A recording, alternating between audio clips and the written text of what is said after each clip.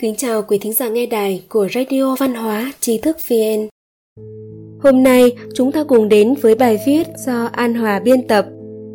Lùi một bước là một loại cảnh giới cao thượng. Cổ nhân rằng, lùi một bước biển rộng trời cao.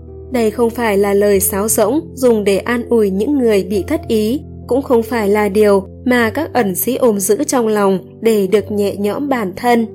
Lùi một bước thực sự là một loại cảnh giới tinh thần, một loại trí tuệ vượt xa người bình thường. Trong tác phẩm nổi tiếng Hồng Lô Mộng có câu rằng, sau lưng có đường lui nhưng không chịu buông tay, trước mắt muốn quay trở về cũng không còn lối.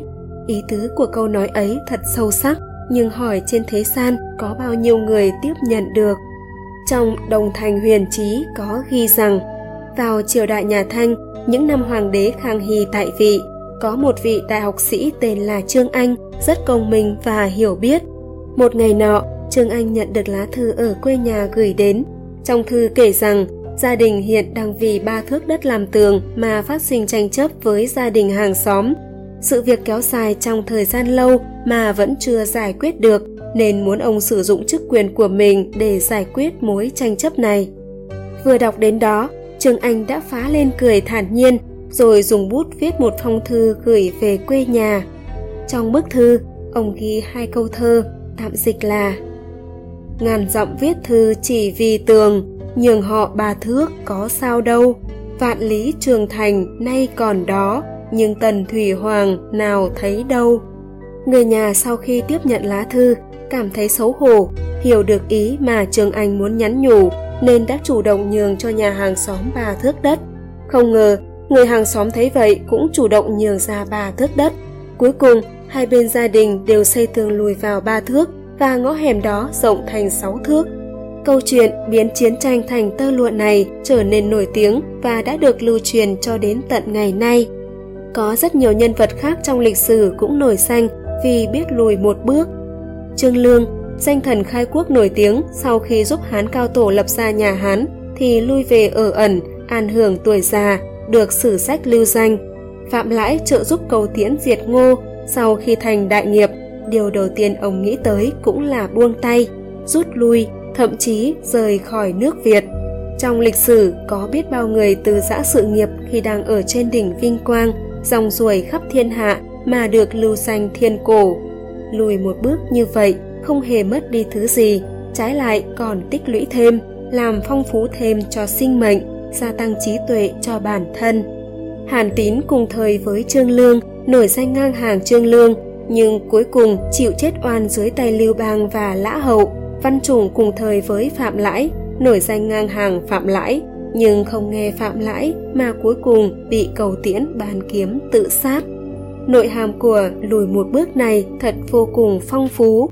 Khi mâu thuẫn tới trước mặt, lùi một bước có thể tránh cho mâu thuẫn trở nên gay gắt và khuếch đại tình trạng của sự việc, còn có thể khiến bản thân tỉnh táo, tĩnh hạ xuống, từ đó mà có thể thấy rõ ngọn nguồn của sự tình, khiến sự tình được hóa giải. Khi đối diện với lợi ích trước mặt, lùi một bước thì có thể nhảy xuất ra khỏi sự tranh đoạt, có thể bồi dưỡng đức hạnh nhân nghĩa của bản thân, cuối cùng không phải chịu tổn thất gì. Trong cõi hồng trần ồn ào này, nếu chúng ta thời thời khắc khắc ghi nhớ, lùi một bước thì hoàn cảnh khi xảy ra, mâu thuẫn sẽ cải biến thành một trạng thái khác, một thế giới khác. Tranh tranh đấu đấu, cố chấp không buông tay, suy cho cùng cũng có được gì đâu. Danh lợi, chết không mang theo được, chỉ có gieo nhân nào là gặp quả ấy mà thôi. Kỳ thực, lùi và tiến có thể viên dung, hỗ trợ lẫn nhau, giống như âm và dương, cường và nhu, động và tĩnh, trên và dưới, thành và bại. Chỉ có âm thì không sinh ra được, chỉ có dương thì không lớn lên được. Cao ngạo thì sẽ có hối hận, chỉ biết tiến mà không biết lùi thì cuối cùng cũng sẽ dẫn đến suy sụp, thương vong. Người xưa nói, ta không biết rõ chân núi vì bản thân ta đang đứng ở trên núi. Người trong cuộc mê, người bên ngoài rõ ràng minh bạch, lùi một bước là khiến bản thân mình đi ra khỏi núi, đứng ở ngoài cuộc. Như thế mới có thể thấy rõ chân núi, lý trí hiểu rõ được sự tình mà làm thành được sự nghiệp, thấu hiểu được nhân sinh. Lùi một bước, nhìn xem tâm của mình vì sao mà bị kích động. Lùi một bước, nhìn xem con đường đời của mình là đang hướng lên hay thụt lùi xuống. Lùi một bước, suy ngẫm xem rốt cuộc bản thân mình là đang sống vì điều gì. Lùi một bước, đồng thời cũng nên là phân rõ thiện ác chính tà. Nếu biết việc bản thân mình làm là chính nghĩa thì hãy cứ kiên trì. Nếu biết việc bản thân làm là hại nhân, tổn đức, không hợp với đạo thì cần thay đổi, sửa chữa, thoái lui.